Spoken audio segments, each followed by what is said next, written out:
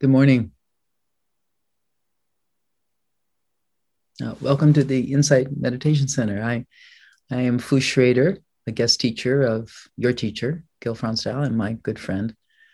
He and I and Paul Haller, another Zen Center teacher, have been incredibly enjoying a 3-week intensive called the Harmony of Zen and Vipassana.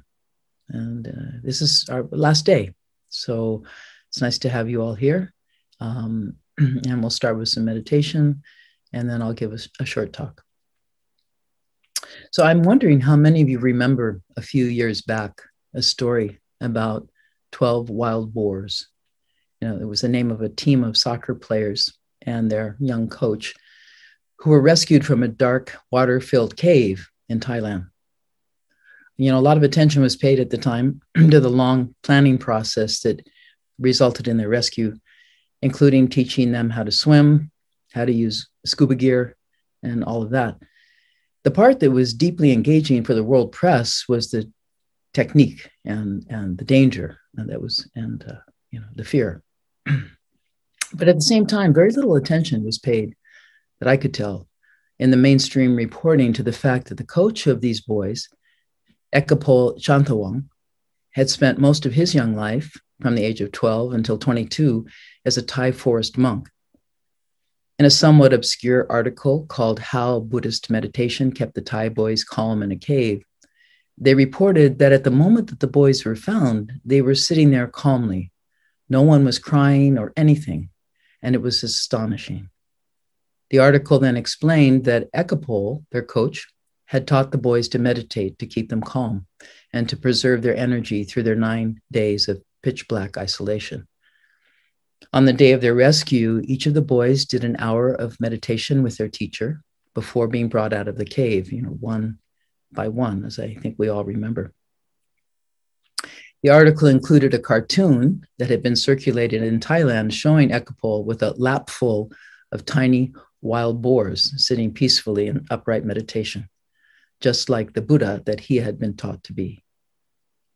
So with that story in mind, I'd like to offer all of us an opportunity to sit together for a few minutes, remembering those boys and their teacher, and also remembering one of the rescuers who died in his effort to help save those boys.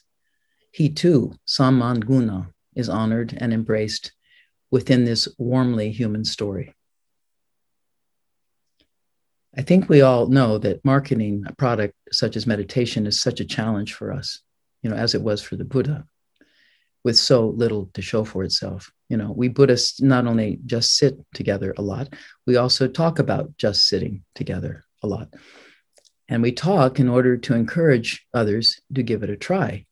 As it says on this clever bumper sticker that I've seen in recent years, don't just do something, sit there. So only by that something that we call nothing can we discover for ourselves how an hour of silent sitting, even in the darkest of times and the darkest of places, might literally save our lives. Or even if our lives are not, in the end, to be saved, the quality of the time we have left might be brighter, sweeter, and more dear. So please, in the time we have left, find a comfortable, upright sitting posture for yourself. Lengthen your spine all the way up from the base. Drop your shoulder blades back and down, allowing the chest to open more fully. Align your ears with your shoulders and your nose with your navel. Take a deep breath. Inhale and exhale again and again, as you have your entire life. Now rock your body right and left. It should feel very good. Something I really enjoy each morning is this small detail of kind of stretching the ligaments around the spine and the neck.